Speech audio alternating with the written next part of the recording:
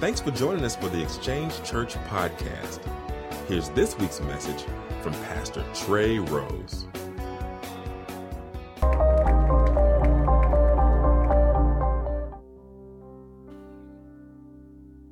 Good morning. You guys are so quiet. We might have a problem. We might have a problem getting through this sermon if we're going to be that quiet. First service was super loud. Yeah. That's what happens when you oversleep. You got too much sleep. I know.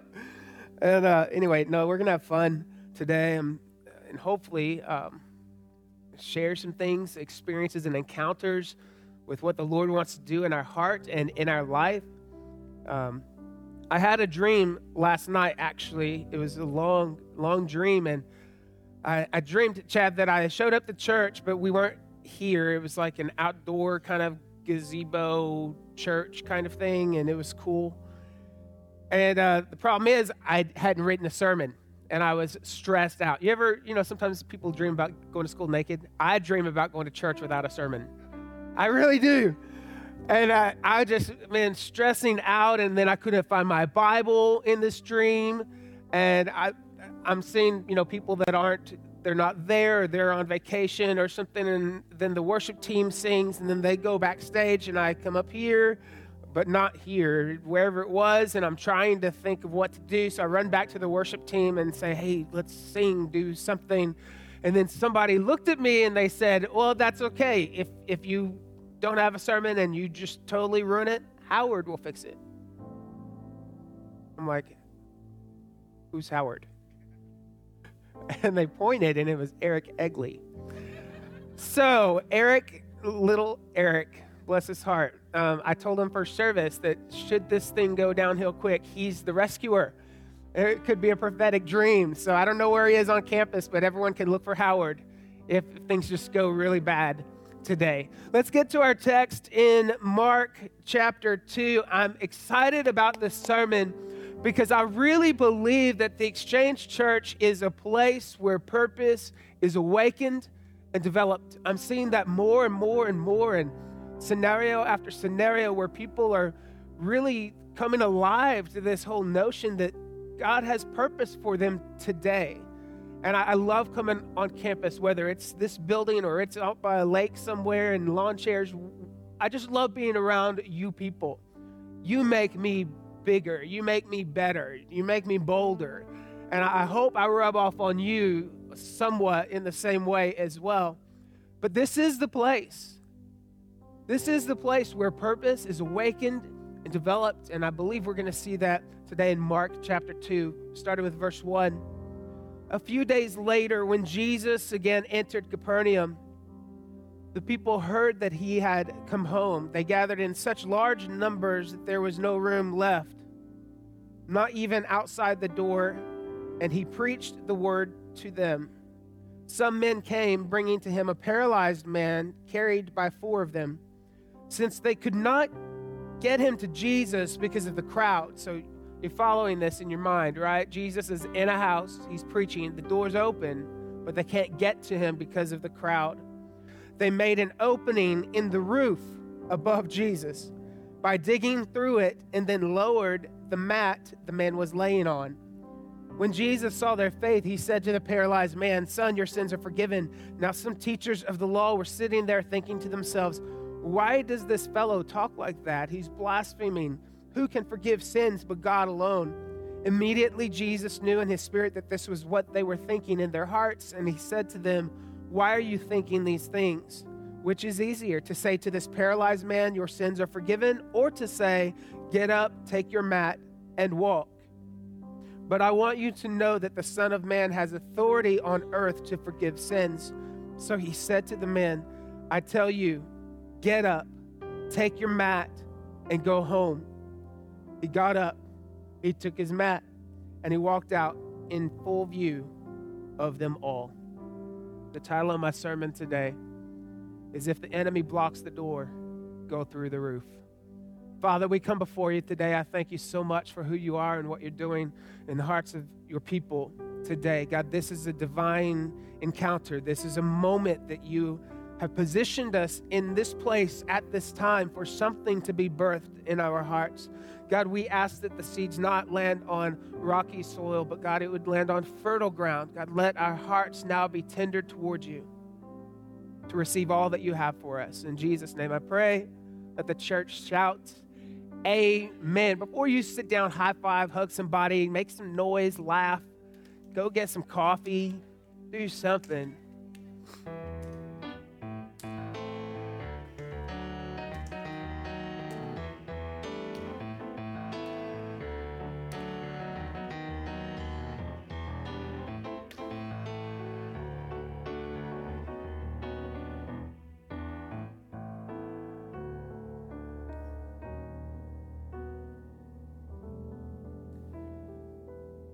I have recently gotten somewhat excited about gardening. I hate to admit it. I almost feel a bit fake saying it because I'm not sure that this is going to last.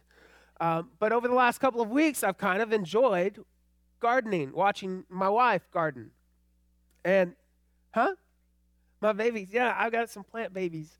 And she's got this little contraption with lights, and I decided that I wanted to own that. Like, she's got 50 or 60 or 5,000 little plants and seeds and stuff. And so we have the lights on for a certain number of hours during the day, and you water them a certain amount. And we're seeing things, sprout up, and we're talking to them and saying, raise in Jesus' name. And it's awesome. It's really fun. I found that I really enjoy taking care of plants with hydrogen peroxide, though. Hydrogen peroxide, just so that you know, is a water molecule, so it's H2O, and then an oxygen molecule, so it's H2O2, right? And that's why, you ever heard of hydrogen peroxide? You ever used it on your kids and they scream that it burns, and secretly you like to see those bubbles, right? You're like, it doesn't burn, one more time. Oh, look at the bubbles. So the bubble action is when the oxygen molecule is separating from the water molecule, and it's in that mini explosion that a lot of viruses and things are killed. Now, you can't really rely on H2O2 or hydrogen peroxide in the little brown bottle at Walmart or CVS or Walgreens, any of that, because they dilute the H2O2 with water that's not really stable. So it will last for a little while, but it's really not effective. I know you probably got a bottle tucked away that expired 8 years ago. It's really not going to be effective, and it's certainly not for internal use at that level. So I like to do things big. So I bought food grade, 35% H2O2. There's only one place in the nation that sells it. If it touches your skin, it will turn your skin white, and it will stay there for several hours. It burns your skin. I know, trust me. And really, wear gloves when you're mixing. Lesson learned.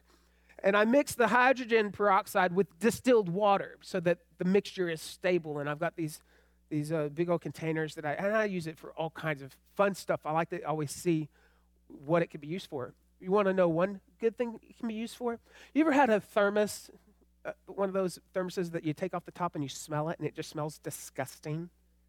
Do you know what I'm talking about? Like the water bottles or anything, and like you've washed it, but it just has this odor that you can't get rid of, and maybe it's even smells like protein powder that's disgusting. Do you know? If you spray hydrogen peroxide in that, it eliminates the odors. I have given my daughter, Michaela, the freedom to use plastic water bottles again, because for years she stopped using them because of the odor. Now, for Christmas, I gave her some hydrogen peroxide, H2O2, that I diluted so that she can clean her stuff. But there are other uses for H2O2. Plants love it.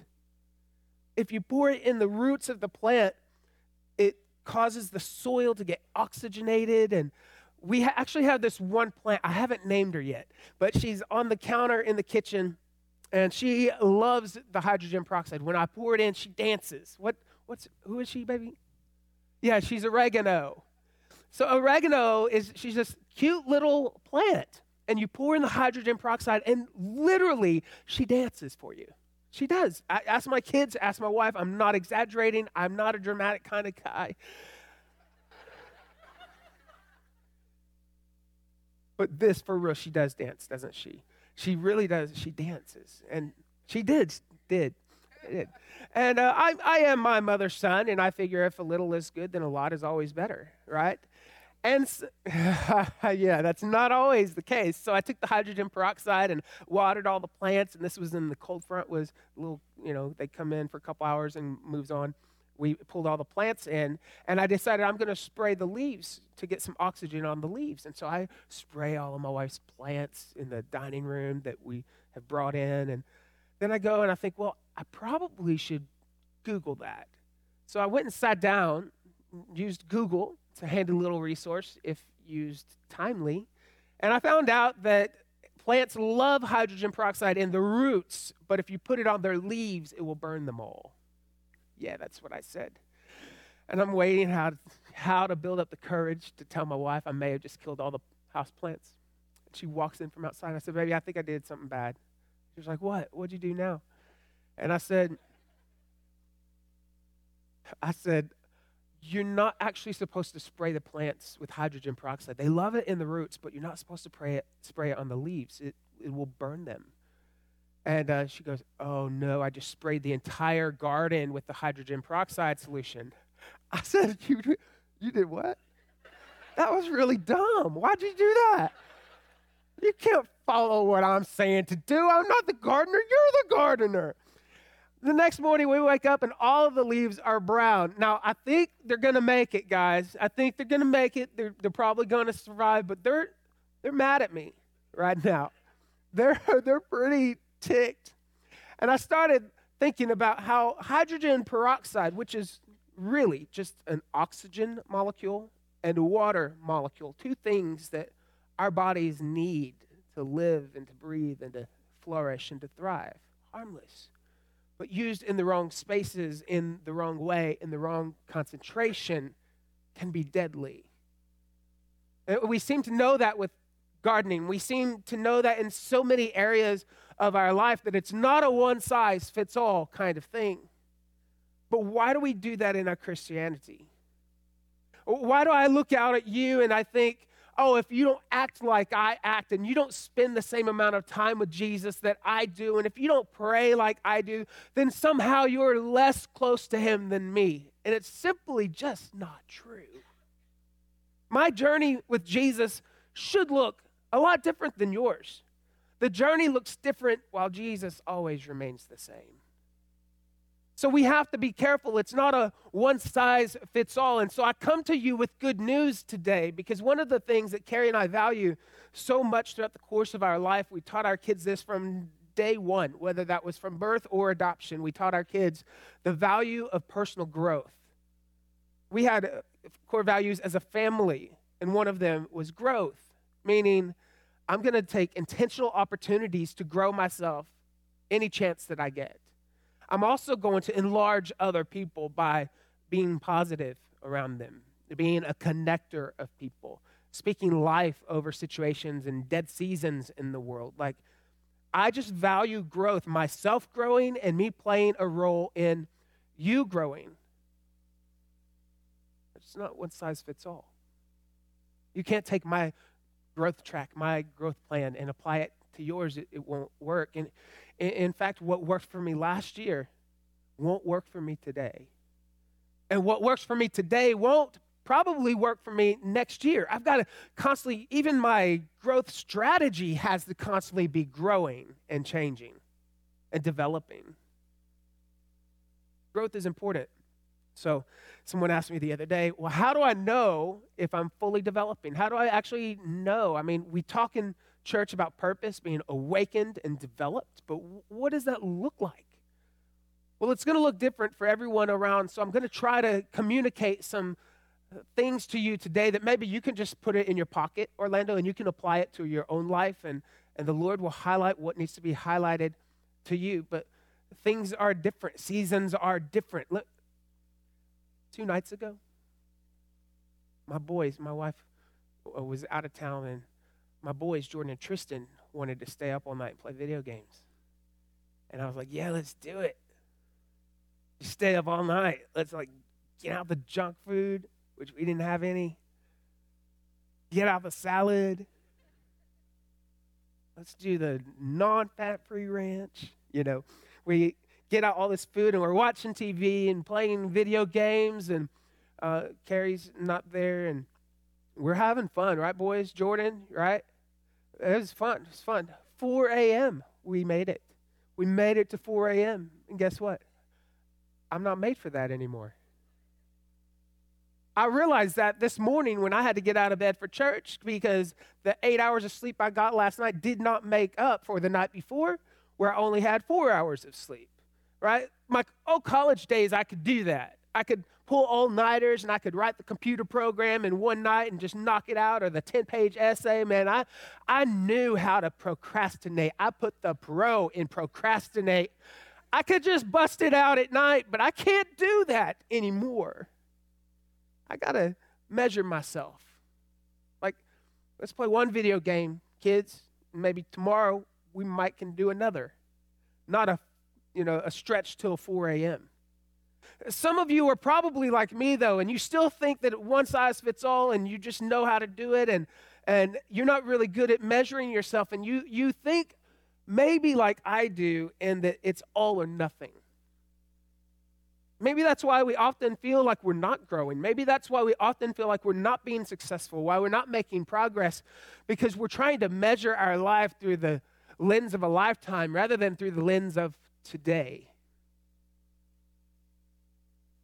Maybe just one step forward gets us closer to the journey. Maybe that first dollar you save to go to Disney World is when the vacation begins. Let's be okay in growing in certain areas of our life and it being baby steps on some days. And some days we might even take 2 steps back. But I promise you, if you just continue to press forward, regardless of the crowd, regardless if you see that the door is open, regardless if you can hear Jesus in the room, if God has called you to it, it doesn't matter if you and I have to break through a roof. I think sometimes our breakthrough looks more like a break-in. We keep trying to get everything off of us and step out of something. Maybe we just need to step into something. Maybe step into your identity. Step into the freedom that has already been won for you. Step into a moment of worship where you can lay the swords down and pick up a trumpet. Maybe growth is really that easy for us to keep our eyes, the vision on where God is sending us to, and being okay with whatever path we take to get to that final destination. It's messy to tear through a ceiling. Can you imagine Jesus sitting there doing his teaching and the rubble from the ceiling begins to fall? Like just a little bit, and he hears pounding. Can you imagine? And he looks up. He knows what's coming. Come on, he's Jesus. He may have taken one step sideways. But he knew. He's sitting there teaching, and these people had to break through a ceiling to get to Jesus. Sometimes God doesn't even want you to walk through an open door. Can you hear me, church? We always are looking for the right thing, the right answer, the easy way, the wide open door. Maybe God doesn't want you to walk through a wide open door. Maybe he wants you to trust the 4 people carrying you on top of a ceiling. Maybe he's wanting you to sweat and breathe a little bit heavier as you break through a ceiling. Maybe God is wanting you to hunger and thirst for him so much more than you do for convenience. So how do you grow? It's a good question. I'm not sure that I have the answer, but I have 5 solutions that possibly might work. At the Exchange Church, we say that there are 5 core values that we like to measure. We don't measure you, we measure us for us, and you measure you for you. But in these 5 areas, the EERSS, in these 5 areas, if you can kind of look around and see that you are somewhat growing and making progress in these 5 things, there's a pretty good chance that you are spiritually growing, that you are becoming a fully developing follower of Jesus Christ. And it's one step at a time. It's not an all or nothing kind of deal. But the first one, I hope you take note of this, is excellence. Everybody say excellence. I really believe that for us to find our purpose being developed today, we have to live in an excellent kind of way. Excellence. It matters. Colossians 3:23 says, whatever you do, do it with all your heart as if working for God, not for men. It matters what we do. In Proverbs 22, verse 29, it says that the skill of our trade, if done well, in other words, excellence, will place us before kings. Your excellence will place you before kings, or it will close the door in the throne rooms. Excellence matters. Like Jesus went all the way for us. Do you know what I mean? It just kind of matters. So excellence is a great question. I'm not talking about perfectionism. Some of us think we live an excellent life, and the reality is we're such a perfectionist that we get nothing accomplished.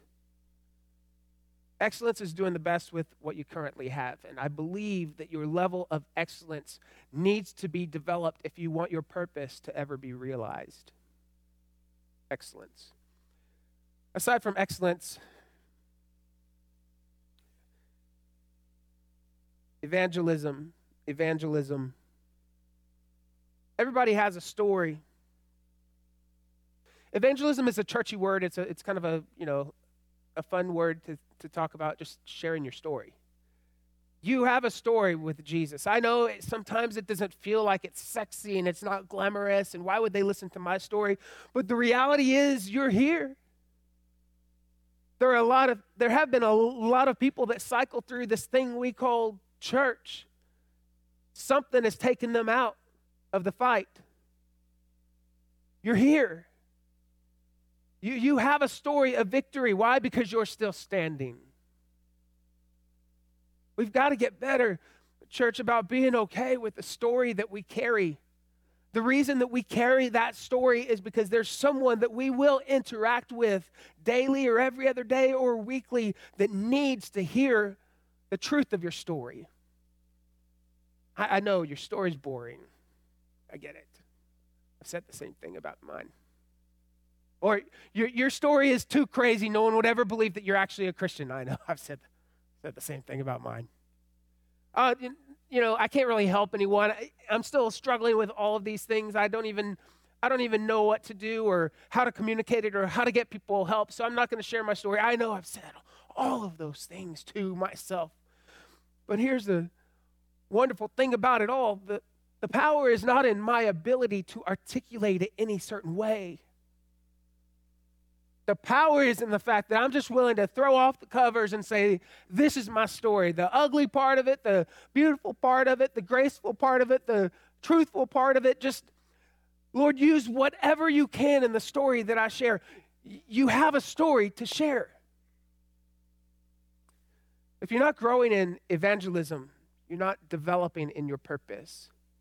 The reality is purpose, when it's given to us, either on a daily basis or an annual basis, or we're looking at a destiny 20 years down the road, that purpose is created for you, but it's not to benefit only you. God uses kingdom mindsets. Are you with me, church? Like, this is why it's critical for you and I to evangelize, to share our story, to let little pieces of us rub off on to other people and to absorb what they've got and what God is trying to say to us through them, because our stories, when woven together, create this beautiful tapestry of this thing called kingdom and global church. All right. Excellence, evangelism. The third one, write this down, is relationships. Look at your neighbor and say, you've got a friend in me. You wanted to sing it, didn't you? Yep. Relationships matter. It's really easy and convenient to come to church late and leave early. Done that too. But we have to kind of flip that on its head and start coming early and leaving late so that we have windows of opportunities to share our hearts with one another. Relationships really do matter. Ecclesiastes says 2 are better than 1. If one falls, the other will help him get back up. Relationships matter. And I'm sure you've, just like me, been in a season of your life where you couldn't stand up on your own. And had it not been for the people that carried you to the ceiling, you would have never seen breakthrough.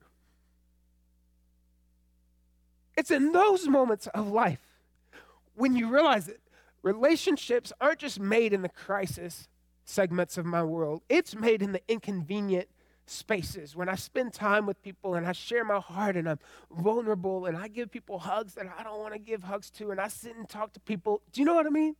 Like building those relationships before I need them, because when I need them, I'm going to need them.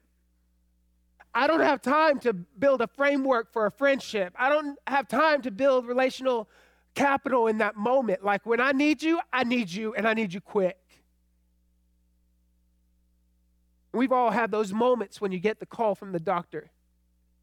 Thank God for your 2 a.m. friends in this church that rallied around with you and prayed with you and brought encouragement to your soul.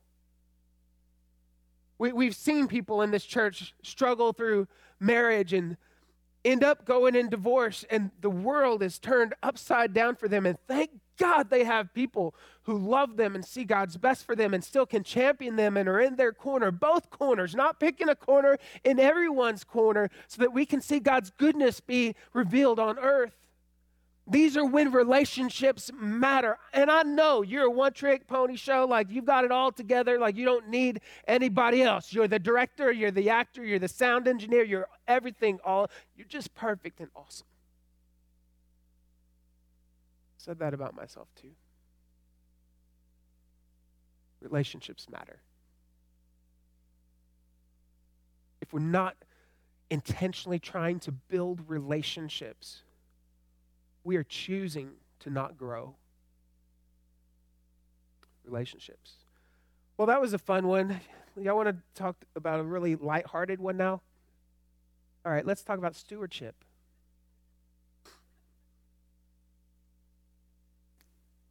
Stewardship. If you want to know if you're growing, check your bank account. And this is one of those points where I'm just going to be real honest with you. I love you enough to speak the truth. If we're not giving our 10% tithe, we can't claim to be generous. We're not even being obedient. In fact, the Bible says that we're robbing from God. Now, Carrie and I think she talked about it last week, possibly. We went through a time in our world where we owed so many creditors, and it was like pay tithe, food on the table kind of thing, and we willingly chose to stop tithing. Chose it. We justified it because, the Bible says we should owe no man, and we are being a witness to him by paying our creditors. Problem is, I became more faithful to the creditor than I did to God. I actually trusted the creditor more than I trusted God. And so we started at 2% giving, and that was tough. Bumped it up to 3% after a few weeks. A couple months later, we're hitting 5%. I mean, robbing God less, but still robbing God. But we were seeing progress. Do you know what I mean? It would be great if your faith was at a point, that's an indication of our faith, right? If your faith is at a point where you can say, I'm just going to do the 10% because that's God's standard and that's what he asked of me to do. If your faith is there, absolutely do it. But if you have to start at a 1.5%, do it. There is no condemnation for those who are in Christ Jesus. Let that be one step of progress in your life. If you think 1.5% is difficult, you're certainly never going to have the faith for 10%. Let God prove himself in that 2%. And then maybe you'll test him in the 3, and in the 4, and in the 5. How am I so confident that this is an indicator of our growth? Because the Bible speaks on giving more than anything else. Anything else. It's both in the Old Testament and in the New Testament. Jesus talks about giving. Jesus talks about the tithe. we try to justify it and say that giving has gone away with the covenants. Tithing was pre-covenants. Like, I feel so passionately about this because I've been there when I couldn't put food on the table. I've been there where I made a decision to trust God and I paid the tithe, the first fruits, right? You get the check and you give God 10% before you know if the 90 is going to work out or not. That's called faith. And that's what unties the hands of God in your life. I have never seen God not show up, ever. Ever. Hear me, believe me. A couple years ago, I gave a 90-day challenge, and I had it all in paper to explain to make sure people understood. And I said, listen, you tithe the correct way for 90 days. You full 10%, the first 10%, and you see what God's going to do. And if at the end of 90 days, God has not come through for you in so many different areas, I'm not actually even saying you're going to get rich or win the lottery. I'd also suggest not spending too much money on lottery tickets if you're not paying your tithe. Anyway, that's...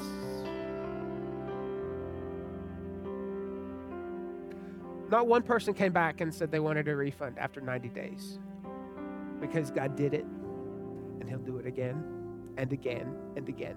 There was a season of our marriage where we were $500 short every month. Do you remember that, baby? I still don't even know how God did it.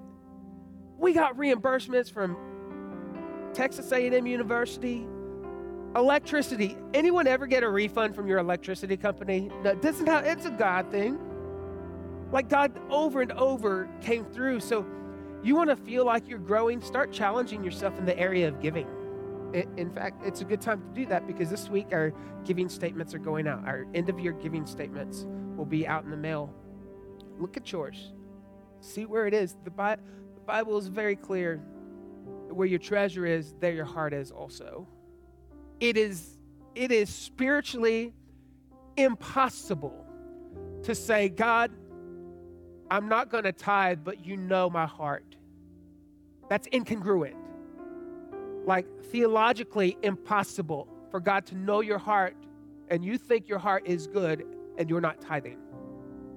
The Bible says we don't need to guess about heart issues. We can just look at bank statements. That's heavy, isn't it? But once you've seen it work, once you've seen the freedom of your commitment and obedience to tithing, you can't deny the power that's in it. My final point. The fifth area that you can grow in for your breakthrough is servanthood. I'm not going to talk too much on that. I'm already out of time. I'm going to come back next week. It's worthy of a full sermon on servanthood. Next Sunday actually is Super Bowl Sunday, right? Super Bowl Sunday. You guys coming to church? Why are you laughing? I don't get it. Did I say something funny? Somebody I asked the first service crowd if they were coming to church, and no one laughed. They all said, yes, sir. And not really. They all laughed, just like you. And somebody over here said, oh, the Super Bowl's not till the evening. I said, that don't matter. I know people that know how to party. You know what I mean? They've already started having fun and cooking and grilling and preparing the menu. No, we're going to be at church next week, and to help bribe you to get here, I want you to wear your jersey. It's Jersey Sunday. It can be your favorite team. It can be a team that's not even playing in the Super Bowl. If you're just like want to stick it to the man because you don't like either team, wear that other jersey. You know, be angry. I don't care. Just be here. We're going to talk about serving people because it's not just about building this local church, which, by the way, I thank God for this local church. I thank God that there was a place for you to come to encounter Jesus. I thank God that there was a place that I could come to awaken and develop the purpose that is on my life. Don't you ever let anyone try to tear down this notion of the local church to you. It's a lie of the enemy to destroy the work of God, to destroy unity. There is value in the local church. There is value in the local church. Servanthood is next week. I want to close out by reading this. Now, I'm just going to skip it. I'm going to skip it. I'll say this to you. Make sure that you know your enemy. Because oftentimes, I said, if the enemy blocks the door, then go through the roof. Oftentimes, it's not Satan that's blocking the door. It's us on his payroll. We have to believe in a God who loves us enough that wants us to succeed, wants us to flourish, wants us to thrive. But then we also have to have the courage to have some hard conversations with ourselves and step out of the way so that we can actually reach God's plan for our life. Amen. Will you stand to your feet?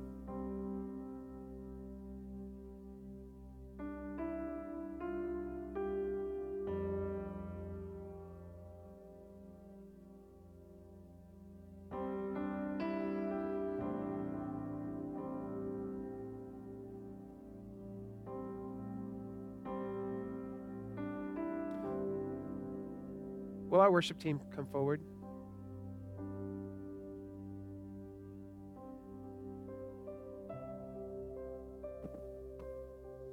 Just to follow up for the people that we prayed for the sensory stuff, did you feel any immediate relief? Are we still praying on that? Yeah. Okay.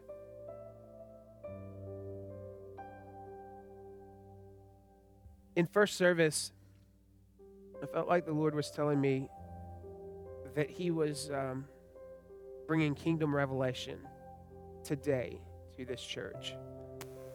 Felt it super, super strong in first service. I'm not sure that that's a word for this service, but I want to throw it out there. And if it resonates with you, I want you to latch onto it and declare it over your life. There are some things that have been hidden. God is mysterious, right? But not hidden. In other words, we can't always figure him out, but we can always find him. There is coming a kingdom revelation to several people here, and I feel like God is just doing an entrepreneurial thing in our church.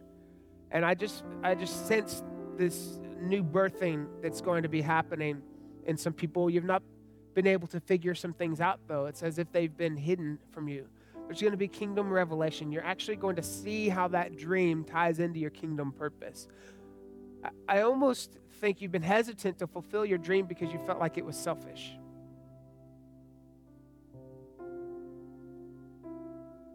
And God says, go for it. Run after it. He wants you to prosper. He wants you to gain influence in the community. He wants all of these things because he trusts you. He trusts that you're going to bring his name to this community. Carrie, I want to go into a moment of worship. Yes, I want you to share something. So I'm just to confirm everything that you're saying, I just really feel like there's some people here that God is just really stirring in your hearts, some things that maybe you haven't been doing that he's just birthing inside of you. And I really feel like he's saying to take that step of faith. And I want to ask you to come forward so we can pray over you, regardless of what that might be, because, you know, faith is an action. And we can sit and we can hear the word of God and we can agree with it. And in that moment, we can feel stirred. But when we come and step out of our seat and we come to the front and say, okay, God, I'm doing this. I'm going to do this, whatever it might be. Maybe it's fully committed to the house of God. Maybe it's fully committed to tithing. Maybe it's, I'm going to commit to actually be a generous person. I don't know what that is for you, but I really feel like God is saying, let's put some action behind this decision and let's step out of our seat and come forward. So if that's you, whatever that might look like for you, I want to invite you up to the front so we can pray over you and agree with you. And I believe that when you do that, it's just going to release something in the spirit realm.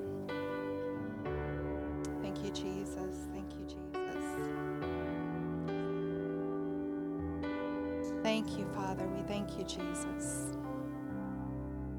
just feel stronger than ever that it's time for change with God's people. It's time that we quit agreeing with God, but actually put some action behind that agreement.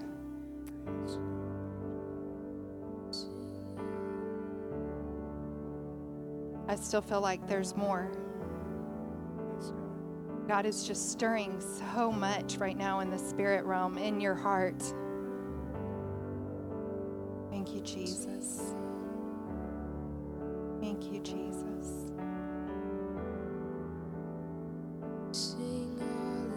You know, life abundantly isn't just in our finances, it's in our marriage. It's good. It's in our families. It's in our workplace. Right. It's everywhere you go. He wants you to have life and live it abundantly. Thank you, Jesus. Thank you, Jesus. So who here had a panic attack this morning?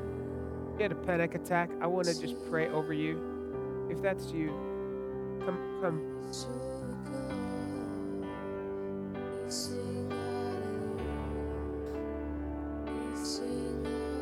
There is, Blanca, there is a spirit of fear that is trying to attach itself. And there is a war because you are such a woman of faith. And I just see that you step so boldly with authority. Like there's not confusion between you and God. But there is a spirit of fear that is trying to strip away the extreme faith that you walk in. And it's trying to delay something in your life. So right now, by the authority of Jesus Christ, God, we just release a new peace in the name of Jesus. In the name of Jesus. God, we just declare that no weapon fashioned or formed against us will prosper. In Jesus' name, we even speak right now biologically to every system in our body, and we say that you must function and align properly to the plan and purpose of God over Blanca's life in Jesus' name. God, I just thank you that in the moments of the onset of panic, God, that she will just walk with the authority and the boldness to speak to her heart and tell it to slow down, to command her breathing to come into alignment with the will for her body. God, we just speak new joy in the name of Jesus. New joy. Not a manufactured joy. Not a joy because it's tradition and it's the habit of who I am. A joy that is bubbling up inside of her in Jesus' name. In Jesus' name. In Jesus' name. In Jesus' name.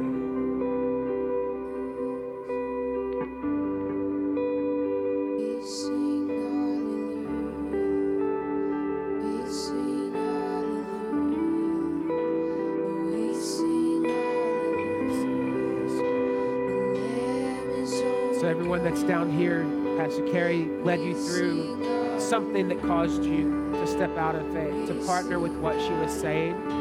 You know, in Scripture, whenever anyone was going to battle, they would always go first in worship.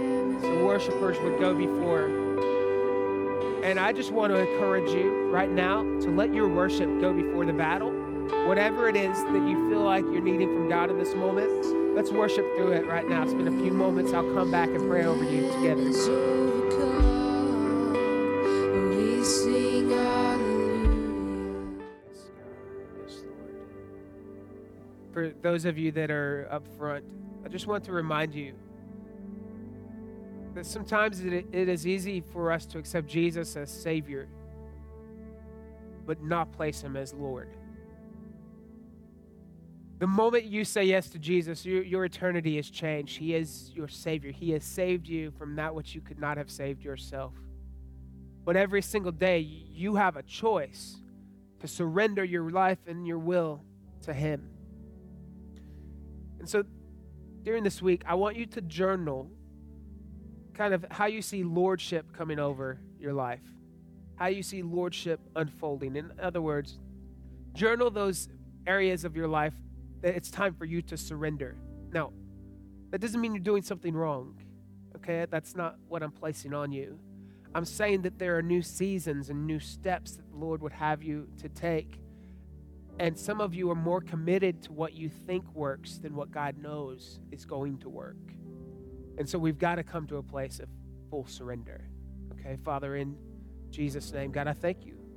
God, I thank you that you, in this week of their journaling, you are going to surprise these people. You're going to show them that their efforts are not in vain. God, you're just going to stir up inside of them a new passion, new desire to stay faithful, to stay committed. God, I thank you that you have a habit of using people, even when they think that they can't be used. God, when Moses thought he couldn't speak, when Gideon thought he wasn't strong, God, you use people for your purposes. So God, we just ask over the coming 7 days that there will be a new fire that stirs within us. Something more, God, something more than we've heard or seen to this time. In Jesus' name we pray. Amen. Amen. Amen. Can you give Jesus a hand clap this morning? Thank you for joining us today. We would love to hear how God is moving in your life. Share your story by visiting theexchangechurch.org and click on Connect to contact us.